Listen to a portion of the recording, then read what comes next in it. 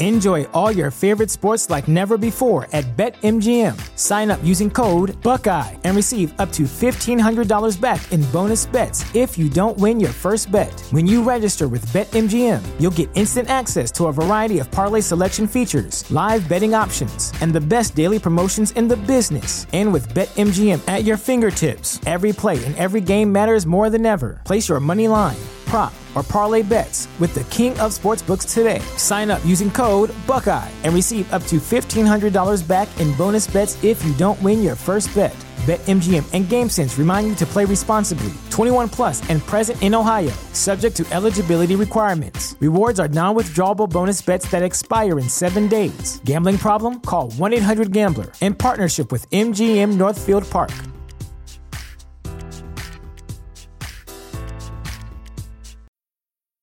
When it comes to weight loss, no two people are the same. That's why Noom builds personalized plans based on your unique psychology and biology. Take Brittany. After years of unsustainable diets, Noom helped her lose 20 pounds and keep it off. I was definitely in a yo-yo cycle for years of just losing weight, gaining weight, and it was exhausting. And Stephanie. She's a former D1 athlete who knew she couldn't outtrain her diet, and she lost 38 pounds. My relationship to food before Noom was never consistent. And Evan, he can't stand salads, but he still lost 50 pounds with Noom. I never really was a salad guy. That's just not who I am. Even through the pickiness, Noom taught me that building better habits builds a healthier lifestyle. I'm not doing this to get to a number. I'm doing this to feel better. Get your personalized plan today at Noom.com. Real Noom users compensated to provide their story. In 4 weeks, the typical Noom user can expect to lose 1 to 2 pounds per week. Individual results may vary.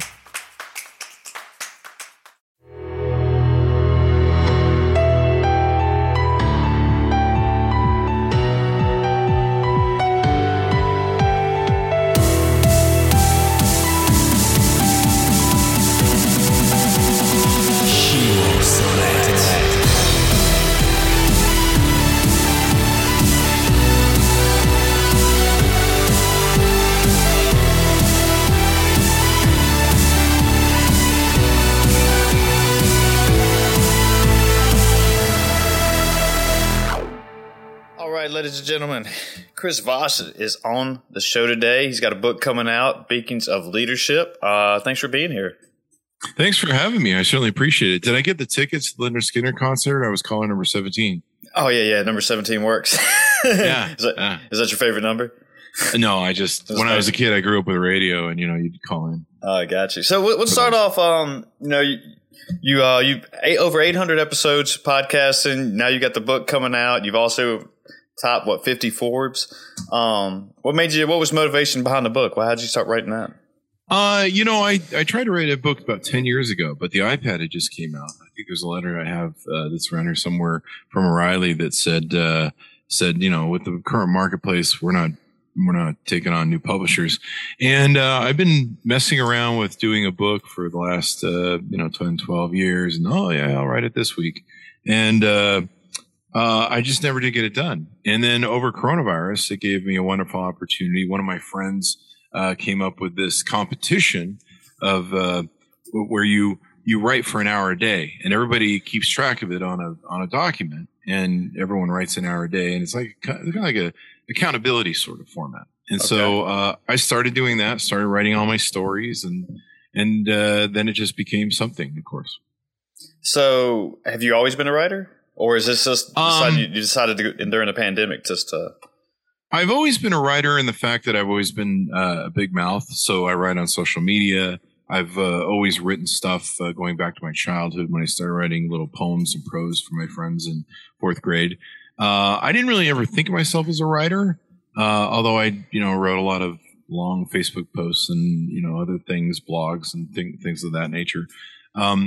And I just didn't think I was ever skilled at it, but that's what editors are for, right? Yeah, I've never really wrote anything in my life, except a couple essays and from a master's degree, and but other than obviously college. And then that was one of the reasons why I didn't go on to get my doctorate, is just because I didn't want to write anymore write a whole dissertation and all that good stuff. So, but I admire people who can sit down and write, especially a book. It's time consuming. There's a lot of skill into it. And yeah, I've lived an interesting life. I started as an entrepreneur at 18.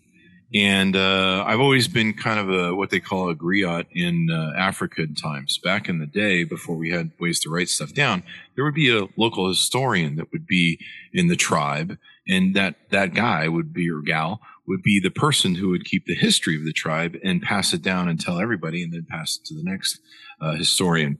And so I'd always been telling all my stories because I've had all these adventures, multitude of corporations that we built, our little empire, all the different things of my adventures of all these years and the interesting things that happened to me and lessons I learned from them, good or bad sometimes. And so what I did for years, I've been telling these stories, and I'm like, I got to put these in a book.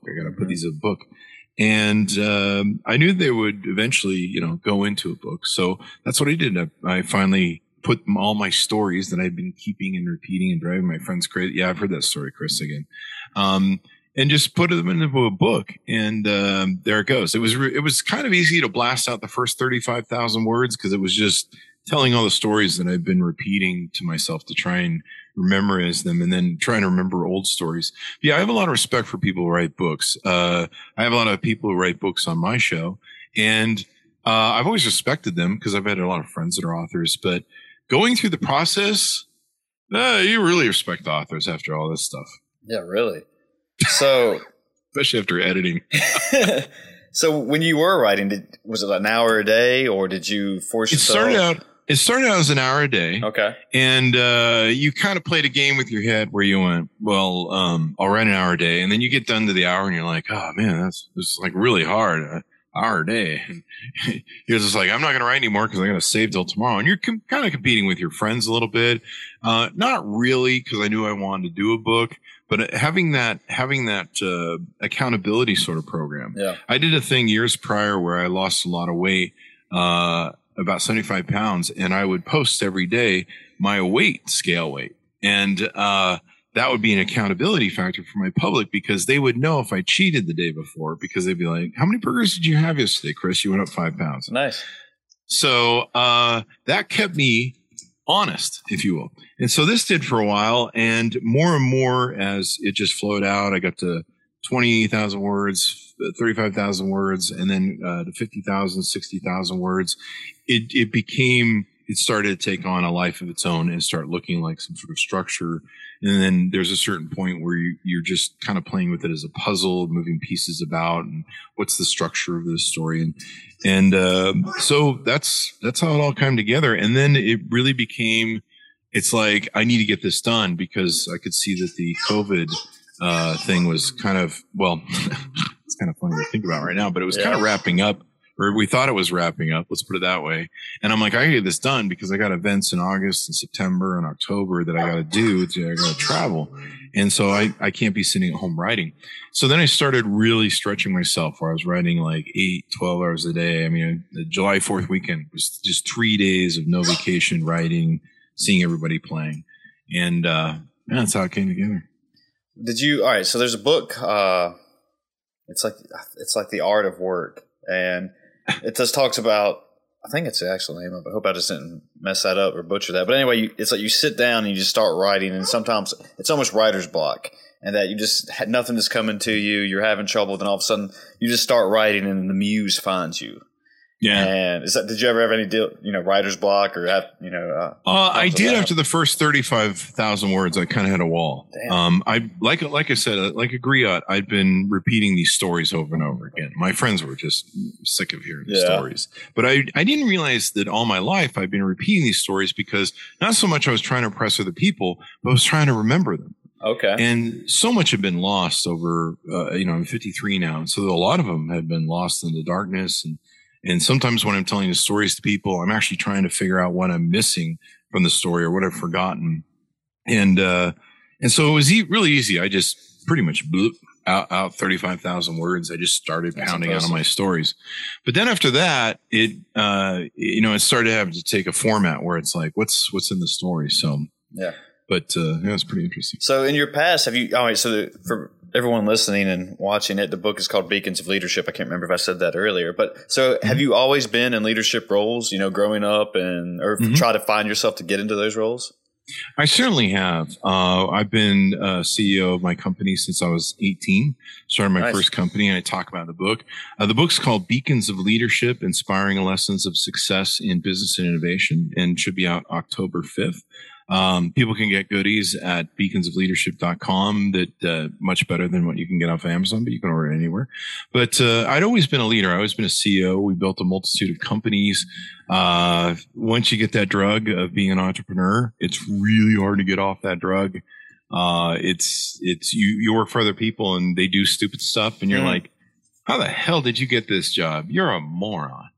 And so I'm sure everybody who's worked for other people have had that experience. But it's worse when you've been the guy, the CEO, and the person who's used to making those decisions. And you're like, this person is an idiot and I have to follow them around. Are you kidding me? And so I've always been in leadership positions. So what I sat down in the book is I started, a lot of my stories are lessons. There's a lot of them that are kind of Harvey Mackay-ish, Swim with the Sharks, Beware the Naked Man Who Offers Your Shirt, if you ever read those books. They're kind of lessons from my business experience that I share with people. And it's kind of a broad vision too. We were all C corporations. At one time, we had over 100 employees working with us at Cincinnati Bell. When I ever saw Cincinnati Bell facility, there was over 800 employees. And so it was kind of all of my different lessons and tricks. And kind of what you have as an entrepreneur or a CEO is you kind of have a toolbox of like axioms that you work. Like for me, back to the basics. There's another thing I write about in the book called The Crazy Ivan that I got from Red October and how I use it. And so I put these together so that whether you're a CEO of a major corporation or maybe you're a middle manager or you're someone who wants to rise up, whether or not you're a self-employed person who wants to be more successful and a better leader in their business. And I espouse the fact too that anyone can be a leader, and many people are. You're a leader of your podcast. You're probably a leader of your family and your children. And they see you as a leader. Usually, hopefully they see you as a leader, because once the kids don't see you as a leader anymore, then you're in deep trouble. Once they determine that they're running the show, then, and then what is it? The patients are running the scenes. Yeah. So that's what I put into the book so far. Well, it's very bold, and, I love entrepreneurs just because you're taking that chance and you're risking everything. You might not even get, that steady paycheck, every other week or whatever. And so, it's, you're taking a big risk and just hoping it works out. And, usually I find myself learning from my mistakes when something does fail, then you go back and continue on forward, and you got to keep grinding and pushing. And you find yourself up against that wall and you got to push through. And, and just also being an entrepreneur, you are your own boss. And that's one thing I've always, I'm still, working full time, and I probably will be for a little while longer. But I've always just admired people who have just said, "No, I'm going to quit the 9 to 5 and go out on my own." The thing about my book that's great too is it helps people like you that work for other people to still feel like they're a leader. It talks about several different aspects of leadership. The top 5 that I think are important: passion, communication, integrity, trust. There's a couple others that are in the book. And, but it talks about how to do that, because a lot of people look from, telling people what to do, or bossing people around. They think of it from a very push aspect, where a leader is very different. A leader is someone who paints a beautiful vision of where we're going. He's the ship master, the ship captain who, looks through his spectacle and says, I think land is over there. Turn the ship that way. We're all going that way. And he sells the vision to the sailors to go, here's where we're going. Here's why we're doing it. Let's all get in this. And I talk a little bit about, Steve Jobs used to have this thing that they used to call where he could suspend reality. He could have a distorted reality field. And a lot of leaders do that. Elon Musk, moonshot sort of stuff, like with John Kennedy, where John F. Kennedy said, we're going to the moon and we're beating the Russians. And, the part he didn't say was, we don't know how, and but somehow we'll get there. Yeah. And that's what true leaders do. They set this far vision that's out there to go. And so whether that vision is with you and your family of what you want to achieve and where you all want to go together, or maybe you're a middle manager to work and you want to set higher goals for yourself to go, or maybe your team in your middle management. at whatever level you are. Sometimes we're accidental leaders where, a fire breaks out and just one of us just goes, hey, we need to get buckets, and organizes the whole thing. So there's also just different aspects, and I give people all my tips and tricks that I used. And so hopefully, no matter where people are in their lives, they can see themselves as leaders. They can kind of feel more empowered, which is really important for people to feel. And they can feel like, hey, I can actually make a difference, even though I'm not the CEO of a multi-million-dollar company. Yeah, no, I agree with you that I do think a lot of people have leadership qualities within them. It's just a matter of getting them out of your shell and finding yourself in a situation. For example, just in a couple of my interviews, I work for in higher education, and that, one of my first interviews, I had in the interview, somebody asked me what my leadership style was, and I had no idea what to say. And, a lot of people might say situational, and there's dictator leadership, and which I'm not saying that's great or anything, but I remember I went down a rabbit hole of like, okay, next time I get this question, I got to look up some stuff. And and just like you said, when somebody, you might have a weird situation come up, like a fire breakout, and somebody's just, we got to get buckets and get this thing out. That's where people might find themselves, and it might resonate with them. Oh, this is working out for me. I do have some leadership qualities. I helped organize this. Yeah. I'm looking at the ribbons behind you. Were you ever in the military? Oh, no. Those are also, they're all, I do CrossFit. So, okay. Cool, so, I compete in local competitions, and a couple of those I've done some Tough Mudders and Savage races. Congratulations. Yes. The Mudders. Oh, wow. Yeah. Jeez. So, yesterday I had a CrossFit competition. That's why we had to postpone this a little bit. So, Yeah. So did I. I was down at the burger joint seeing how many fries I could put on my face. Well, I wanted to ask you about, you talking about, you said when you said you were putting a weight up, you would show your weight every day, and that held you accountable. Like, was there a certain type of fitness regimen you were following then, or was it just diet? It was just diet, intermittent fasting. One of my friends is Crazy Ray, who was named in Paulette, John Paulette? No, Pinette. The guy from, it's Las Vegas. I don't know why his name is blowing me, but there's those two guys in Las Vegas. One doesn't talk. John Paulette. John, I don't know. I'm not sure. Anyway, he wrote a book called Presto. And in the book, he talked about doing intermittent fasting to lose weight. He didn't exercise. And I literally just started intermittent fasting, pulled in a little veganism where I started just, staying away from heavy meats. Yeah. And I was losing 2 or 3 pounds a day. I quit drinking, of course, all the Mountain Dew I was drinking every day. That was another thing. And I just went full vegan. And, I lost I was losing 2 or 3 pounds a day. Every woman on my Facebook friends list was pissed at me.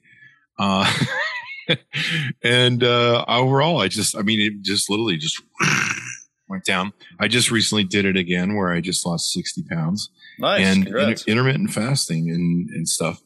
And So what times were you not eating? Was it, mornings, wait until 2 o'clock I just pretty much listen to my body. So what I do is I go to sleep at night. You make sure you don't eat before you go to bed at night. You try and block it out to where you have 2 meals a day. Yeah. And what I do is I drink coffee in the morning. I drink some really powerful Death Wish coffee. It's called. And is it really caffeinated? I think. Yeah. Yeah, it's supposed to be the most caffeinated coffee ever. Yeah. I don't know that for a fact, but it has a skull and crossbones on the cover logo. Yeah, it seems to work. I should be getting paid for this by them, shouldn't I?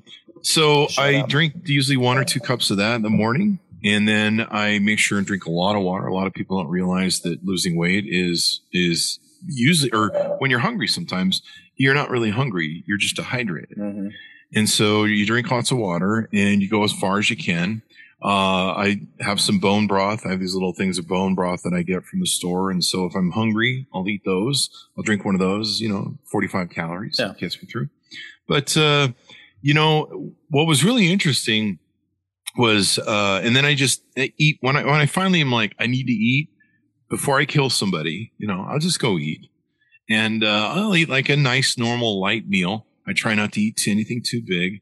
Doesn't really matter what I ate, but I did try to eat vegan both times as much as I could. I like caprese salads. Those are usually really good. Just really stay light on the oil because oil isn't that great for you.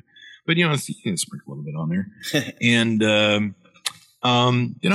that worked for me. And, I lost weight. And what was nice is, I talk about this in the book.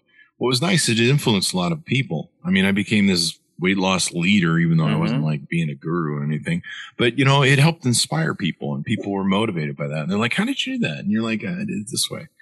And, it's pretty simple, really. Yeah. I know this people hate me saying that because they're like, it's supposed to be complex. It's like, it's not. It's really not. It's just, put yourself on a calorie deficit and, move around a little bit, and your body's going to adapt to it. It might take a little bit. But, yeah. I mean, you said something about COVID earlier, and a lot of people are finding out that, these people with comorbidity is the reasons why they're having trouble with their bodies, fighting off COVID. And I mean, I'm not saying, I'm not trying to, dishonor anybody by saying that, but, it's not hard. Just, put down a plate, walk around a little bit. And yeah. And even now I eat like half meals. Like last night I did go get a burger after working out. I was at the gym. And I got a big ass burger with a lot of meat on it because I wanted the protein and fries. I ate half of it and took the other half home and ate it later for another meal. Yeah. I mean, and that's fine. I mean, I crushed some burgers today just because of that competition. It's like, I'll do whatever I want. I don't care. But, well, you can. You're in good shape. Appreciate that. But yeah, I mean, using that as a style of leadership, a lot of people go to a doctor and they'll come in and they'll be overweight or they're smoking. It's just like, I'm supposed to take advice from you. And it's just, it's like, lead by example almost. And it's the same way with, I remember growing up, having a couple PE teachers, and, I was just thinking, you're teaching physical education?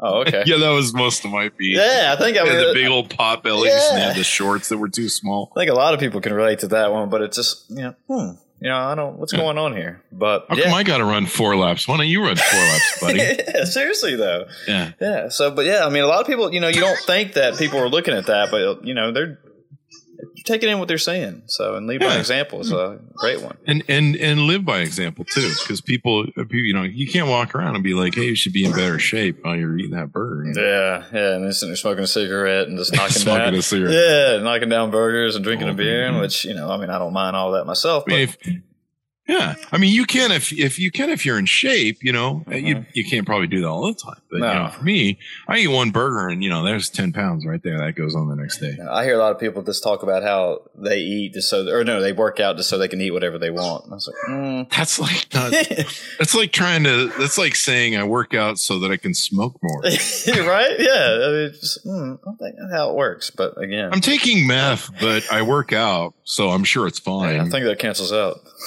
Yeah, exactly. Yeah, exactly. What I love is, I don't know if you've seen this, but I've been going to the GNC store lately because I've been buying the whey protein and stuff. Mm-hmm. They have like candy whey protein. They have like Oreo whey protein. They have like birthday Twix, cake or something. Birthday cake. Yeah. Those. Yeah. I'm like, if you're taking that before and after your workout, are you really moving forward? Yeah. Yeah, it's they make everything now, it seems like. So, but I don't know what they're packing into those things, but I'm more of a chocolate strawberry whey protein guy myself. I keep it simple. Yeah. But so let's talk about some of your jobs. I mean, like, so these leadership styles. I mean, was there somebody you were looking up to in your life, and that's where you tried to situate your leadership style, and like, hey, I like the way he does things, or he or she does things, and so early on in and I talk about this in the book, I lay out the whole path of my journey. But early on, I had a choice of whether to go to college or continue my very first business that I accidentally started at 18. I didn't accidentally start it, but what happened is I got fired from my job at McDonald's, and I talk about this in the book. Nice. I was working at McDonald's at 18. I was graduating from high school. My parents were poor, and I'd flunked most of my school. And we knew that a Pell Grant was going to be for me to go to college. That was my key to going to college. My parents were struggling, and they're just like, "You're going to get a Pell Grant. And you're just going to go to college like an idiot, and you'll probably have to work through college." Mm-hmm. And I had this boss at my McDonald's who was he really had it in for me because I was a rocker, and I lived in Utah, which is highly religious. And he didn't like me because, I had like Iron Maiden shirts and Judas Priest and Ozzy Osbourne concert t-shirts. And I did that because I was poor. I had to go buy my own shirts. My family was struggling. And so I'd buy rocker t-shirts, because I was a rocker and I had this long hair. And so I was cooking at McDonald's, and one of the 5 managers took a shine to bullying me. And he finally he would pick at me. And then finally one day he goes, "You need to cut your hair to keep your job here." And I go, "Why?" And he goes, "'Cause it's getting in the food and blah, blah, blah, blah, blah."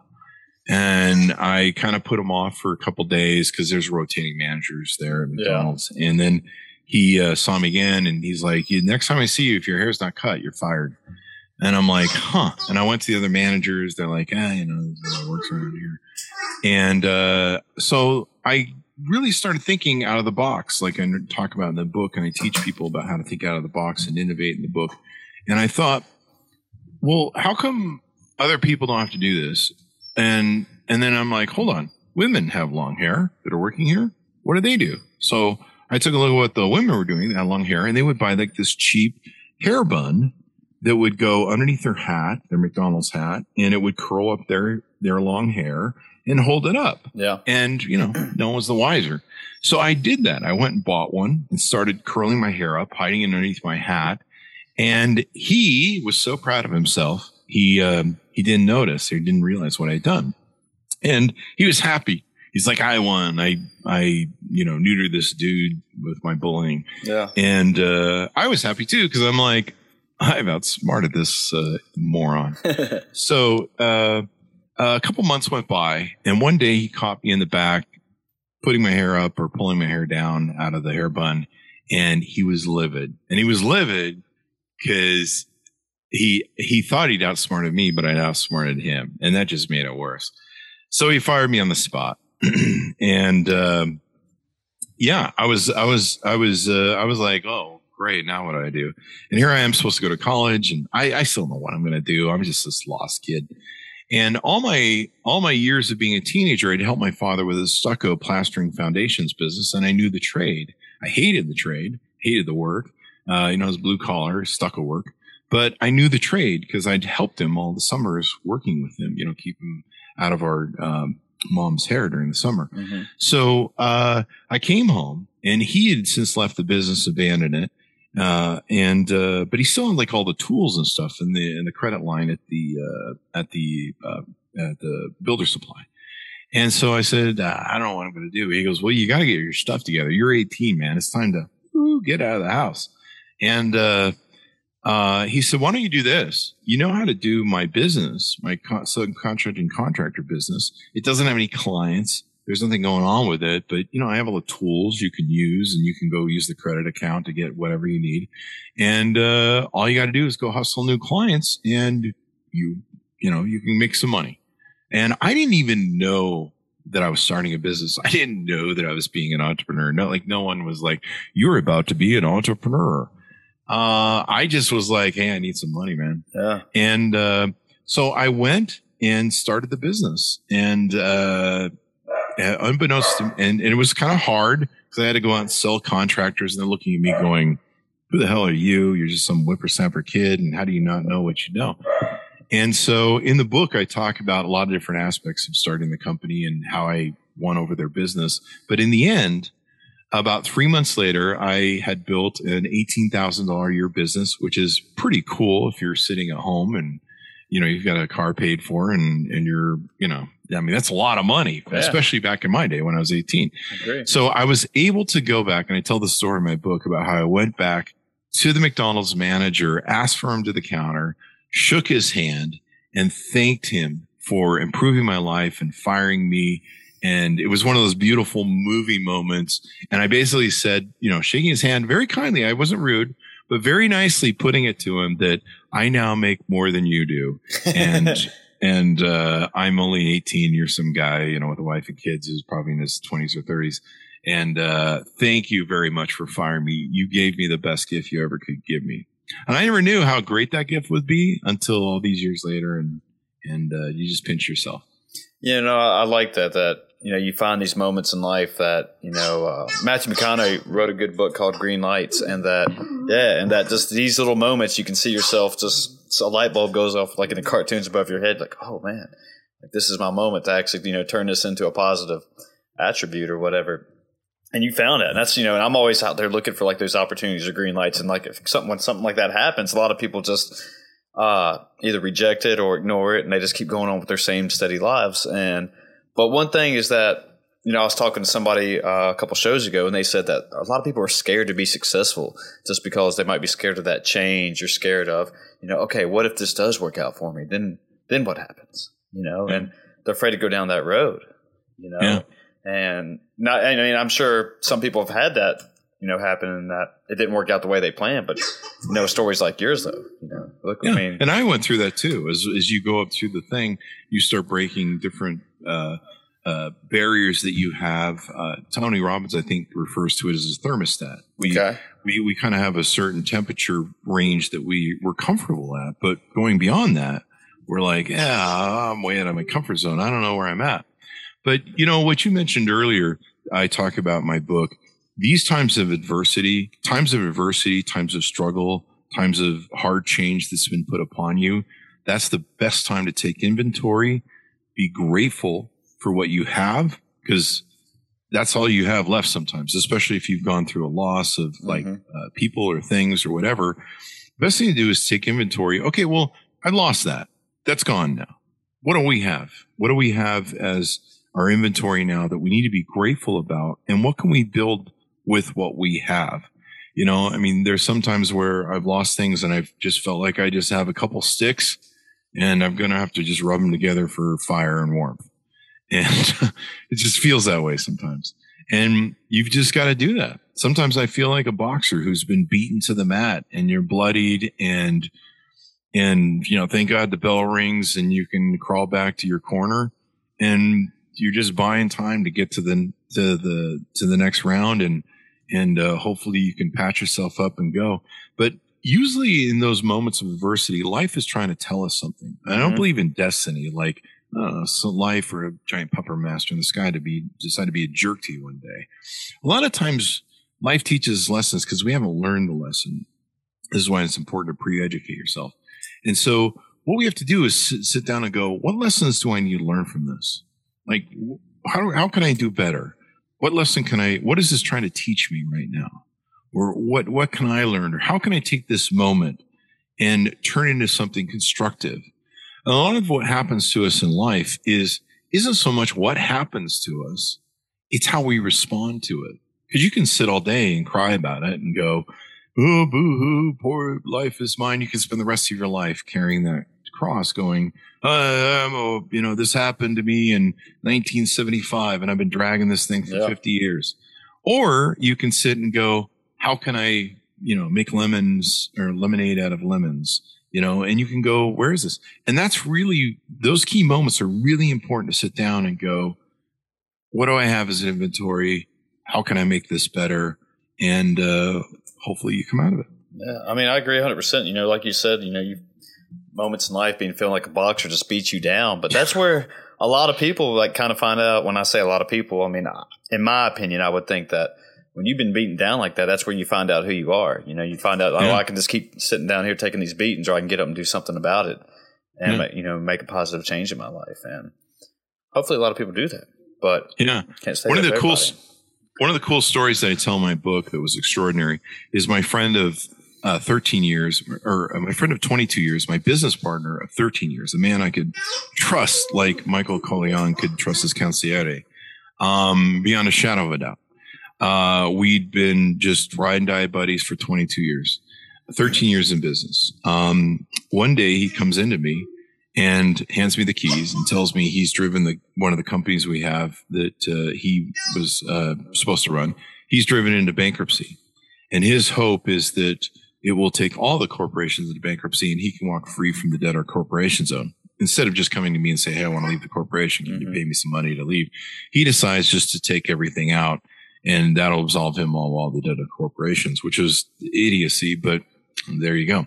And one of the problems I had for 22 to 13 of those years in business with him is I felt like he was always 50% of me. Like everything I did, even though I was always the visionary, the CEO, I was like, I couldn't operate without him. I needed him as the balance. We had this great dynamic where I could be the visionary, the creator. He would be the guy I could give tasks to or different projects to or models to and go, you make that work. And he could do the redundancy stuff. He was good at that. But you ask him to come up with a vision or a thought on anything, and he's like, I don't know, whatever you want to do, Chris. So, but my ego or my value of myself was tied to him. And, Howard Stern had a similar problem with Jackie Matling, the joke guy, where when Jackie left, he felt like he'd lost his mojo and that Jackie was really a big part of his mojo. And what Howard Stern found was that, no, he'd really always been the guy. And that's what the cathartic moment that I had to go through. Not only did I have to save a business in 4 days from bankruptcy and help it make its payroll, which is an extraordinary story I tell in the book, but I had to survive. And then I also had to find myself again. Yeah. And I also had to realize through the whole cathartic process I went through that I had been the guy the whole time.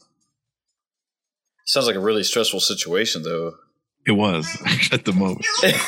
Well, how do you do it? I had 4 days to save a company from bankruptcy. I was going to say 4 days and you got bankruptcy right there. And yeah, I mean, he literally said, you're not going to make payroll. It will take the company right into bankruptcy and drag all the companies down into bankruptcy. Damn. I mean, that's, I don't know what I could have on my head there thinking about that type of decision making and that type of stress. I mean, how do you deal with stress though? I mean, being in your type of positions. After a while in business, it's kind of like being a dad, I think. Fathers are really good at this. They just ride it out. They just grit their teeth and go, get me through another day. Yeah. And you just man up, take it on the chin, and you just work through it. And that's kind of where you become in business too. You just, after a while, you're just like, okay, whatever. I mean, at the moment that happened, he tried to quit a year earlier. So I kind of knew that we were, having some issues, and I talked him into staying with the company, which I shouldn't have done. I discussed that in the book, but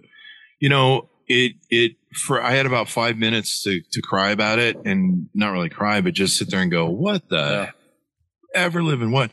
And, I had a moment where I had to make a decision. I had to go, do I crumble? Do I let him win? Do I give up? Or do I fight? And it's just one of those things in me that I've had since I was very young, that if you put me in a battle situation, I will fight. Yeah, I love that. Yeah, that's what we talked about this a little earlier. Yeah, you got to keep fighting, man. To get where to get where you want to be. I mean, if you have a set goal in life, I mean, just like we just said, you gotta fight or just lay there and take your beating. But yeah, and there wasn't any time to sit around and cry. I literally stayed up for 48 hours straight, drinking tons of coffee and Mountain Dew, and I knew nothing about his side of the business. He'd been running it for 13 years. I'd started it, but I turned it over to him after a couple of years, and I had to go relearn everything, get reacquainted with all the employees, and the customers, and find out what sort of stuff he'd done. But it's an extraordinary story, and it's a fun read.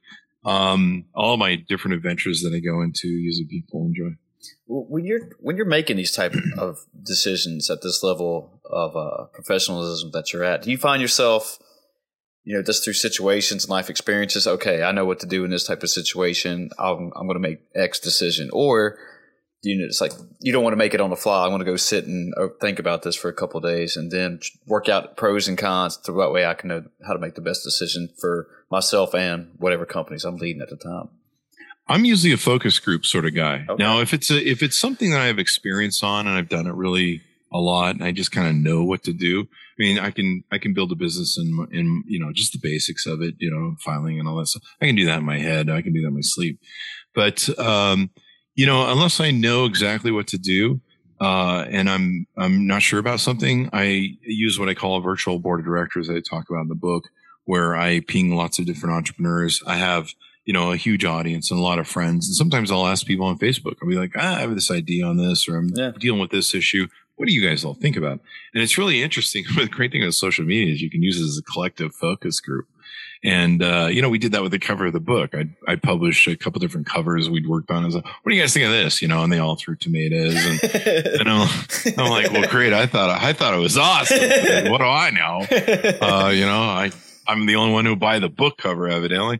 So, we went through about 4 or 5 iterations of tomato and egg throwing. And, it over time, it got to be where, okay, 50% eggs and 50% people said it's great.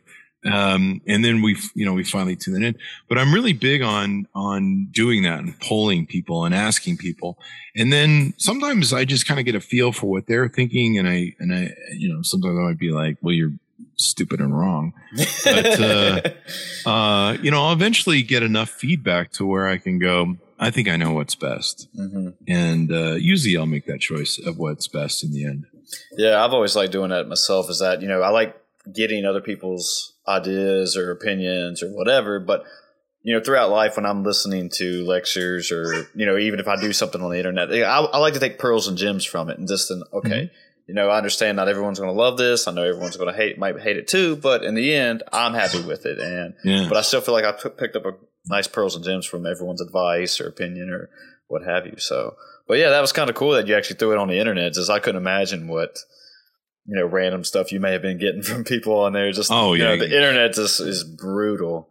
They're not usually too bad. I have a pretty good group of people, but man, they were really hard on the book cover. They were pretty brutal. There was a couple of book covers I really loved, and they just took them all apart. I get it. I can understand that for sure. I mean, it's just like, wow. Just even like you said, you're like, man, this is badass. It's going to be awesome. And all of a sudden, dude, the first one I loved. And they're like, nah, that's a fiction book. And then I had the concept of the book, we talk about beacons of leadership. And so to me, a leader is much like a lighthouse who sits upon a peak. And everyone looks to the lighthouse for communication of like, is it good? Is it bad? What do we do? How do we go? What do we avoid? They look to the leader who's like this pinnacle on this cliff, who's like a lighthouse. And the beacon sends forth a lot of different signals. And what a lot of people don't realize, I don't think they realize as much as they do, is your employees, your children, everyone looks to you in a leadership position for how you operate, your morals, your ethics, your operational standards of belief systems and stuff. And they set their standards based upon who you are. And, I think we've all had parents well-meaning parents that, told us some little white lies. Some of them might be that Santa's for real. I hope I don't break anybody's things here. Folks, you just heard it here first. Yeah. And the Easter Bunny is for real. Of course they are, if you're under 10 right now. But I could see some 30-year-old lady right now going, what? She's just screaming at the radio. What the hell? So, they would tell you, some little white lies just to keep you in line as a kid because, we're kids, we're a little crazy. And, but after a while, like sometimes your parents would say, don't lie. Don't lie, kid. Yeah. And then, you catch their lies and you'd be like, wait a second, you're full of it. I caught you lying and you tell me now you're a hypocrite. And so one of the things that I point out to people is that as a leader, you don't want to be a hypocrite. You need to live your values that you're espousing, you're broadcasting through your beacon to other people. You need to be mindful of what you're communicating to people, whether it's your passion, your ethics, your trust, your morality, inspiring other people and stuff. And so, we talk about that in the book. And one of the other things I talk about is being a passionate leader and how to develop passion and caring about what you do and having that come across, because people follow a passionate leader. They'll follow a passionate leader off the cliff, especially if you've ever seen politics. But passion, you think about all the great passionate leaders, Steve Jobs getting up and giving passionate speeches, Martin Luther King, John F. Kennedy, Churchill, we shall go on to the end. We shall fight in the oceans. We shall never surrender. The power of the passion is what drives people and it gets people behind you. And whether you've been in the military or anything else, having that broad vision, those goals where you put forth the passion, where people are fired up about, I'm doing something for my country. I'm doing something that's important. I'm saving freedom and democracy. And I'm willing to give my life for that. That is powerful. And if you could inspire people to go to that bigger vision and give them a vision to work for, people will do almost anything for you and follow you almost anywhere. It's sometimes in the military, people will give their lives for the vision that they believe in for this country and everything else. It's quite magnificent, beautiful, and sad at the same time. But to have that extraordinary leadership that you can give to people is the highest value, in my mind, as a leader. So I talk about some of those different aspects, how to develop them, how to do it. Now, I can be somebody like, my father was, he's a bit of a dictator. He was a good man, but we were awful kids. And, he'd pull out the belt or start shaking and moving his body. You want me to take this belt off? Because you know what happens then. And, you can lead by dictatorship or authoritarian rule where you can say, you do this or else. Yeah. But if you can touch people's heart and minds and inspire them and infect them with your passion by being passionate, you can get people to do a whole lot more, and they'll care and love you and follow you for it. Yeah, I agree. I feel like there's some cases now that, just with so many things can come at a person all in their lifetime that's almost hard finding their passion now. And that, they're jumping around and say, oh yeah, I want to be this today, or I like this tomorrow. And then all of a sudden it's just, you could say me for an example. You're still like, I've asked myself before, like, what am I truly, truly passionate about? And I don't know if I could 100% give a true, honest answer. I have things I like, but it's like, am I truly 100% passionate about it? So yeah, I agree 100%. But when you find somebody, just like, when you're talking about it right there, I'm getting kind of amped up. It's like, oh man, this dude, let's do it. Let's get amped up. Let's go. Let's go, Muddin. Yeah, let's go. Let's run through a brick wall there for you, man. So. But you're passionate about your children. I assume you have children because I keep no children, 2 dogs. Oh, 2 dogs. Yeah, I thought I heard kids in the back. No, one of them. You're passionate about your dogs. Yeah, right? I am. Yes, I am. Yeah, just except sometimes when I start doing this, they start getting a little annoying. Yeah. But you get passionate maybe about working out or your mutter stuff. Yeah. And that's like hard to get fired up for. Mm-hmm. That's a lot of work. It is. Yeah. But being able to get that in, and you probably, when you go to these events, you're firing each other up and motivating each other, and everyone's competing. That's a good place to be. But that's the beautiful part about life too. And I kind of talk about that in the book. You've got to kind of go through a lot of these different experiences, and you try different things on. Life is a big catalog. You try things on. You go, I don't like the way these jeans and shirt fits on me. Let's try this on. And you try that on for a while. It doesn't work. A lot of times in my businesses, I talk about this in the book. I didn't start out like most entrepreneurs where I find a widget. It doesn't work for me. I go, there's a better way to do this and make a better widget. And I'm like, this is cool. Probably other people will buy it. I'm really fired up about this because I made this. I was always someone who built companies that I wasn't really interested in. They were just money makers for me. They were investments. And I like being CEO. I like being the boss. I like being the visionary. But other than that, I really didn't love what I did. I was in their courier business, the mortgage business, the talent and acting and modeling agency business, and a lot of other businesses in between. Wow. But I didn't love any of them. Like, I wasn't passionate. Like, people would come into me and go, it's great that you do what you love, Chris. And I don't love any of this. I like being the CEO. I like being the boss. I like being the guy who the buck stops here. Like, all the pressure's on me. Like, there's no one you can turn to and be like, hey, can you take this? You'd be like, okay, I got to come up with the answers today or we're screwed. And I love that. I love the challenge of that and being able to beat it. I love to innovate, but I never loved anything. Probably up until recently, about a year or two ago, when we changed my podcast to a different format, and then I fell in love with it, and I love the crap out of it.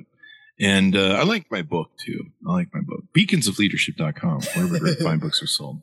Earlier you said you were a rocker. Have you been a musician, or were you just in love with the music? Or I was in love with the music, and for a while I tried to play guitar. I bought a bunch of guitars and had customizations made to them. And nice. I loved it, but I played piano as well. But I just, after a while, you just go, look, you don't have a talent for this. I've done that with photography and a lot of different things in my journeys and adventures over the years where I've tried stuff on, and like, this seems like it'll be fun. And then you're like, this is more work than I. Yeah, it's like photography. I love the editing part. Not so much.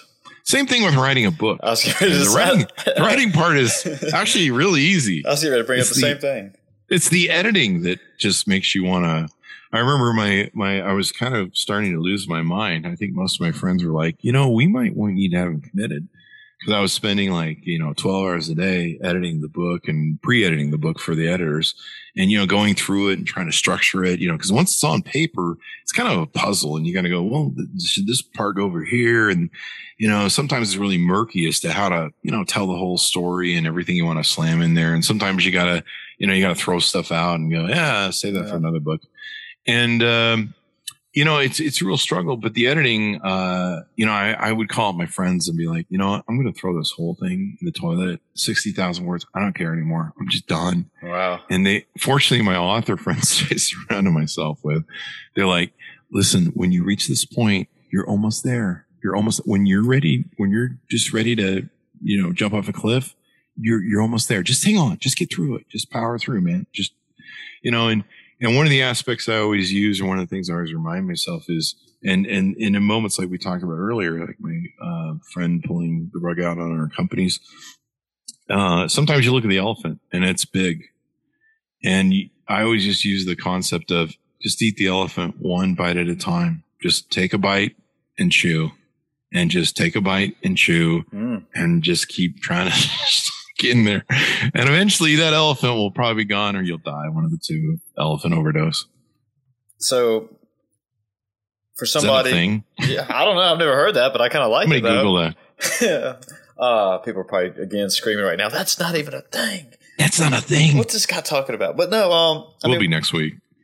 So taking one bite of the elephant at a time, would that be some good advice you would give up to an up and coming entrepreneur, somebody who would want to follow your lead and just say, hey, that's what I want to do. I want to be my own boss. I want to be CEO of my own companies. Yeah. I lay out how I went through the process, because I didn't set out to be like, I'm an entrepreneur. In fact, back when I did it, no one did entrepreneur stuff. It was like, what are you doing? And I didn't, even when I started my company and started my business card, I thought, it's cool. I have a business card with my name on it. I didn't really even understand what I was doing or how things were working. But I lay out the process that I go through in the foundational process of becoming an entrepreneur, what the experience was like, how my headspace was. In fact, I didn't realize it, but early on in my childhood, I've been an entrepreneur and I've been acquiring clients and selling deals and stuff. I just had no idea. I mean, mowing lawns and having a clientele for mowing lawns, that was an entrepreneurial business. Mm-hmm. I had no idea. No one ever, I was just trying to make $5 mowing lawns. I mean, that was for those days. Gone are those days.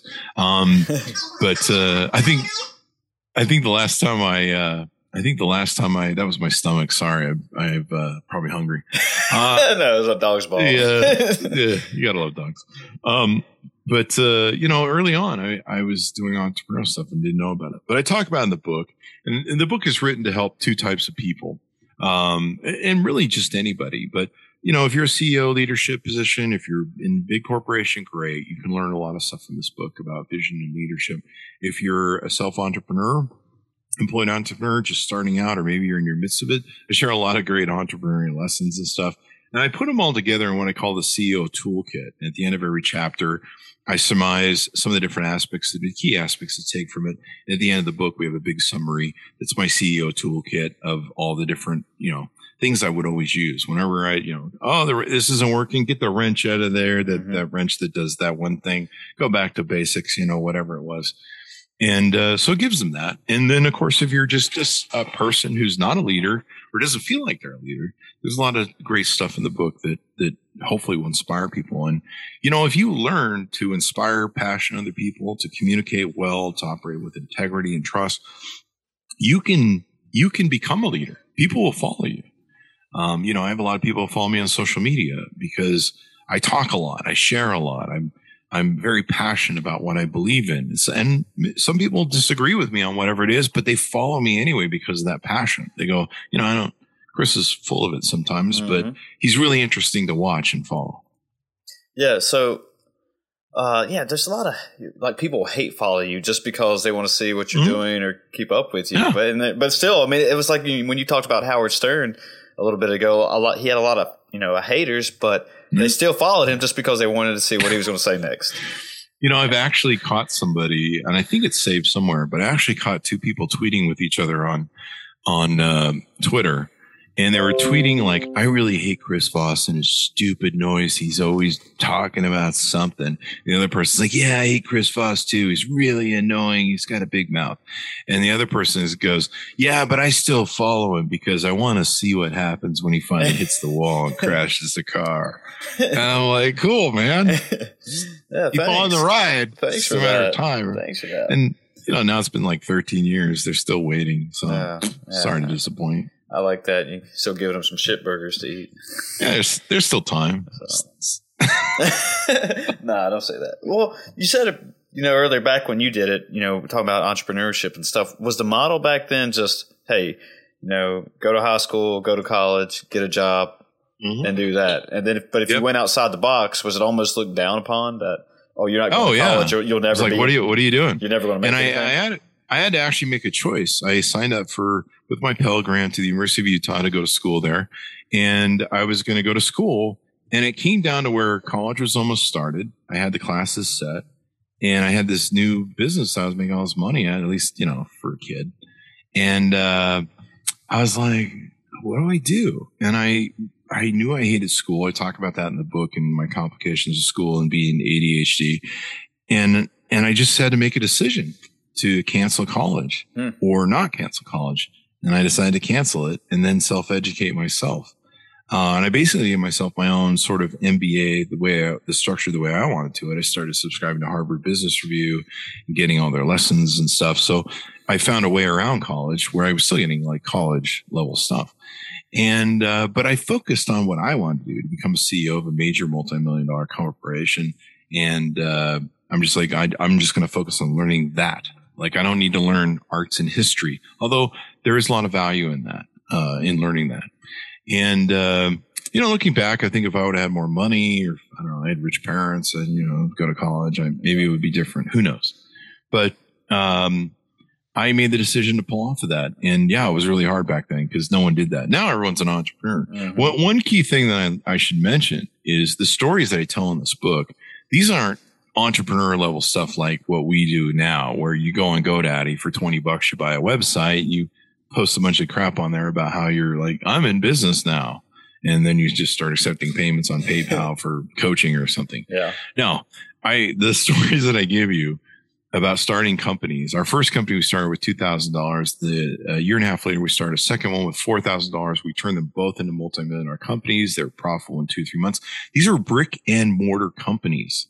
These are companies where you had to go buy an office, sign a lease for 3 years, put down a deposit, go buy a bunch of office equipment, call the phone company to have the phone company come and install the lines. And then after you get your business licensing and approval from whatever authority you got to get, then you can start making money. Mm-hmm. Yeah. It wasn't like now where you're just like, oh, I'm GoDaddy. I got a .com, a business. I'm not frowning on that, but I'm just saying this lessons I share with you in the book. This is like really hardcore business stuff. Even today, if you're starting a, brick and mortar business, I mean, it's tough and it's capital intensive before you start making a buck. I like how you said a few minutes ago that you started subscribing to the Harvard Review and just to keep yourself educated. Is there things you still do today or how do you stay up to date and keep your best practices and principles and keep yourself, what's going on? Podcast. Writing the book really helped me bring a lot of my memories back of all my toolbox that I used to use. On my podcast, we have a lot of authors on the show, and many of them are business, and so they educate me. I have a lot of business people around me, so I network with a lot of business people and authors and stuff, and so I have people that I can go to when I have questions or problems or different jams that I'm in or different visions I'm thinking about. I'm thinking about doing this, and having that sounding board of a lot of people around you that you can talk to is really important, especially when they're at that level as well. I like that. Yeah. Well, one thing that you said earlier was that crap. I just lost my train of thought.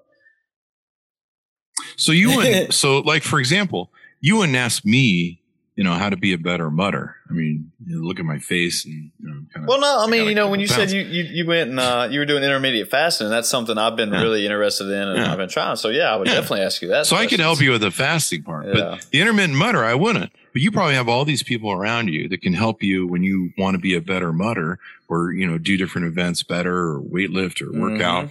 You have all those people that you go to.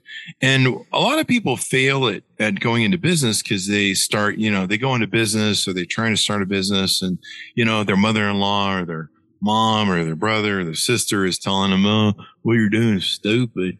And, I don't understand what you're trying to do. You don't listen to those people. You don't get business advice from them. You go find people that are mutually successful or that maybe they're higher than you in life. And you're like, hey, can you help me? Can you mentor me? These days you can hire coaches. I would have loved to have hired a coach back then. But these days you can hire coaches to go, no, here's what you need to do. You need to do this. You can even hire me to consult if you want. But there's all sorts of resources and the internet. Holy crap. You can go on YouTube and search for stuff. But the main point is, go to people that have the experience and knowledge. Don't ask some guy, how do I fix a car? And he works in the plumbing department. Yeah. Now you just sparked what I was getting ready to say. Yeah, but I agree with you there that I once heard that you're the average of the 5 people you hang out with the most. And that's always stuck with me. But, one thing that I was getting ready to ask you or just make a statement was that, today, we have so much resources at our hand just with the internet as far as, YouTube and everything you said. And that was part of the reason that I don't know who said this in the past. I'm not going to even try to pronounce his names because I'll butcher it. But that was part of the reason of going to college because at that time, that was where all your resources and books were. And that's where obviously you learn. But today, you can, with the internet, you can have anything you want to at any given moment and just start learning from there. Yeah, yeah. As long as you don't have an OnlyFans, they're shutting that down every day. So, sorry for those. But and that was another question I wanted to ask you is that you said 2 years ago that you changed your podcast format. Or I think it was 2 years ago you said that. And you did, but you fell back in love with it. Yeah. What did you do to? It was one of those adversity moments that we talked about earlier. It's kind of a great story, actually. Maybe you should put it in the book. So I was, I do a lot of events, or I did a lot of events up until COVID. CES shows, South by Southwest. We use the podcast to go out and do what we call remotes. So we go out to events and we interview people, and we have sponsors and different things for the Chris Voss Show. And so we'd make money doing that, and it was really cool. Plus you get to go to events, have fun with your friends at South by Southwest, and. So we were doing that, and then all of a sudden all the events just blew up. Like I just watched like a lot of money just disappear in March of 2020, and everything went crazy with it. And I literally just watched money burn up in smoke as events got canceled. And I'm like, wow, okay, there goes one of my revenue streams, and a major revenue stream. And I was really depressed because I'd gone through the 2008 crisis, and I talk in the book about how I survived that and rose as a phoenix from the ashes with that loss. And I was really depressed. I'm like, oh my God, another 2008 recession. And seriously, again, after 10 years. So one of my friends had posted on Facebook, he said, you have 2 choices right now. Here's what you do. You either be a lifter or you find a lifter. And just like I talked to you about earlier, I sat and said, okay, find a lifter or be a lifter. Yeah. What do I want to be? Well, what are my assets? So that's what I did. I said, what are my assets in this moment? What do I have left that COVID hasn't taken away from me? I have my health, and I have a podcast, and a lot of people listen to me, so I have the ability to inspire them with that podcast. So I said, okay, so I'm going to be a lifter. And it was really hard if you go back and listen to about the first 5 episodes, because I'm cracking up and I'm having a hard time, but I'm trying to dig in my toolbox from 2008 and tell people what they should do right now. And maybe this is, 2008, I lost all my companies, and I had to refine myself again and refine some companies that work. And it was hard because nothing was working economy wise. Like everything I would start would just, that is going nowhere. No one's spending money. And so, but it was a great time to become an entrepreneur. And this is probably a time that we're going to have more entrepreneurs coming out of this time than ever before. And so that's what I did. And so I decided to be a lifter. And up until then, the podcast for 11 years had been us interviewing business tech people. And CEOs, and I kind of gotten really burnt out on it because it was just kind of the same old. Oh, you start another startup. Okay, great. And it's got an app, and, it just wasn't my thing. And I was like, I want to talk about life and everything because life matters. And coronavirus kind of taught us all that, hopefully, that life matters and it can be taken away in a heartbeat or in a pandemic. So I thought I want to do something that changes the world better and interests me from a lot of different perspectives because I track a lot of things. And so I said, you know what, there were some people who were coming to me going, hey, we want to put our author on our show for a book. And I'm like, that's not a business book. We don't do that. And I was like, screw it. We're going to take authors that write about everything. We're going to have them on the show, except for romantic authors. And there's only so many times I can hear about sex on the beach. Oh, they had I can't do that interview. They had sex on the beach again? Who saw that coming? So we opened up the show to all sorts of authors, and across them, there was the George Floyd racial thing that came up through that year. And so we had a lot of authors, Eddie Glaude Jr., a lot of great authors that talked about that. James Baldwin, talked about James Baldwin, that were written about James Baldwin, racial sort of issues.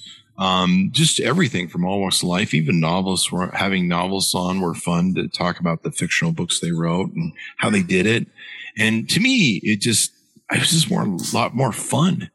And we had a lot of great people from all the different journalists and stuff. My vision was to get all the newspaper journalists I saw on TV and everything on the show all the time. And, and so now I love it. I really love the crap out of it. I enjoy getting on it every day and going, what am I going to learn today?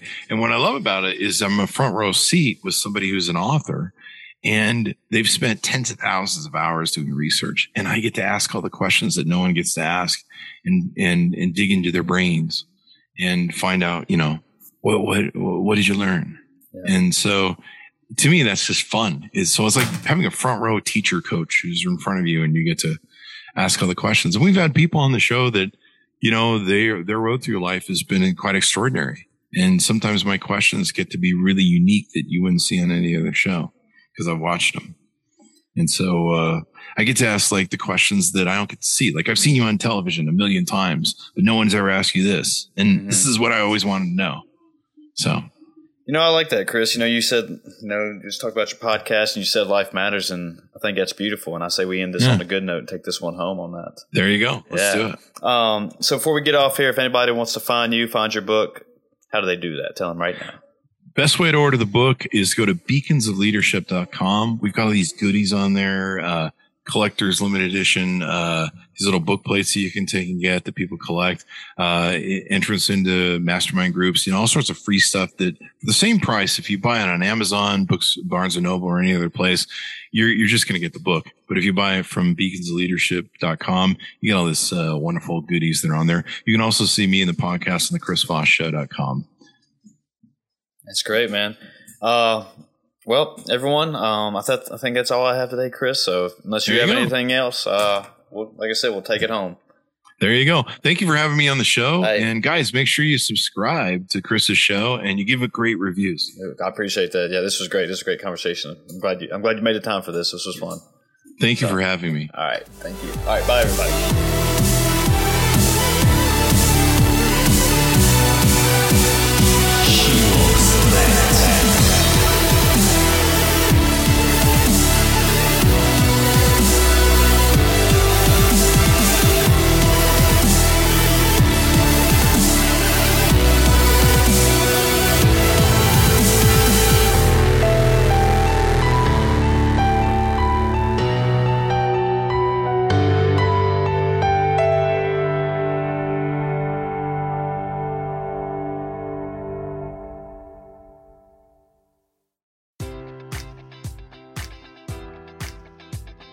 Enjoy all your favorite sports like never before at BetMGM. Sign up using code Buckeye and receive up to $1,500 back in bonus bets if you don't win your first bet. When you register with BetMGM, you'll get instant access to a variety of parlay selection features, live betting options, and the best daily promotions in the business. And with BetMGM at your fingertips, every play and every game matters more than ever. Place your money line, prop, or parlay bets with the king of sportsbooks today. Sign up using code Buckeye and receive up to $1,500 back in bonus bets if you don't win your first bet.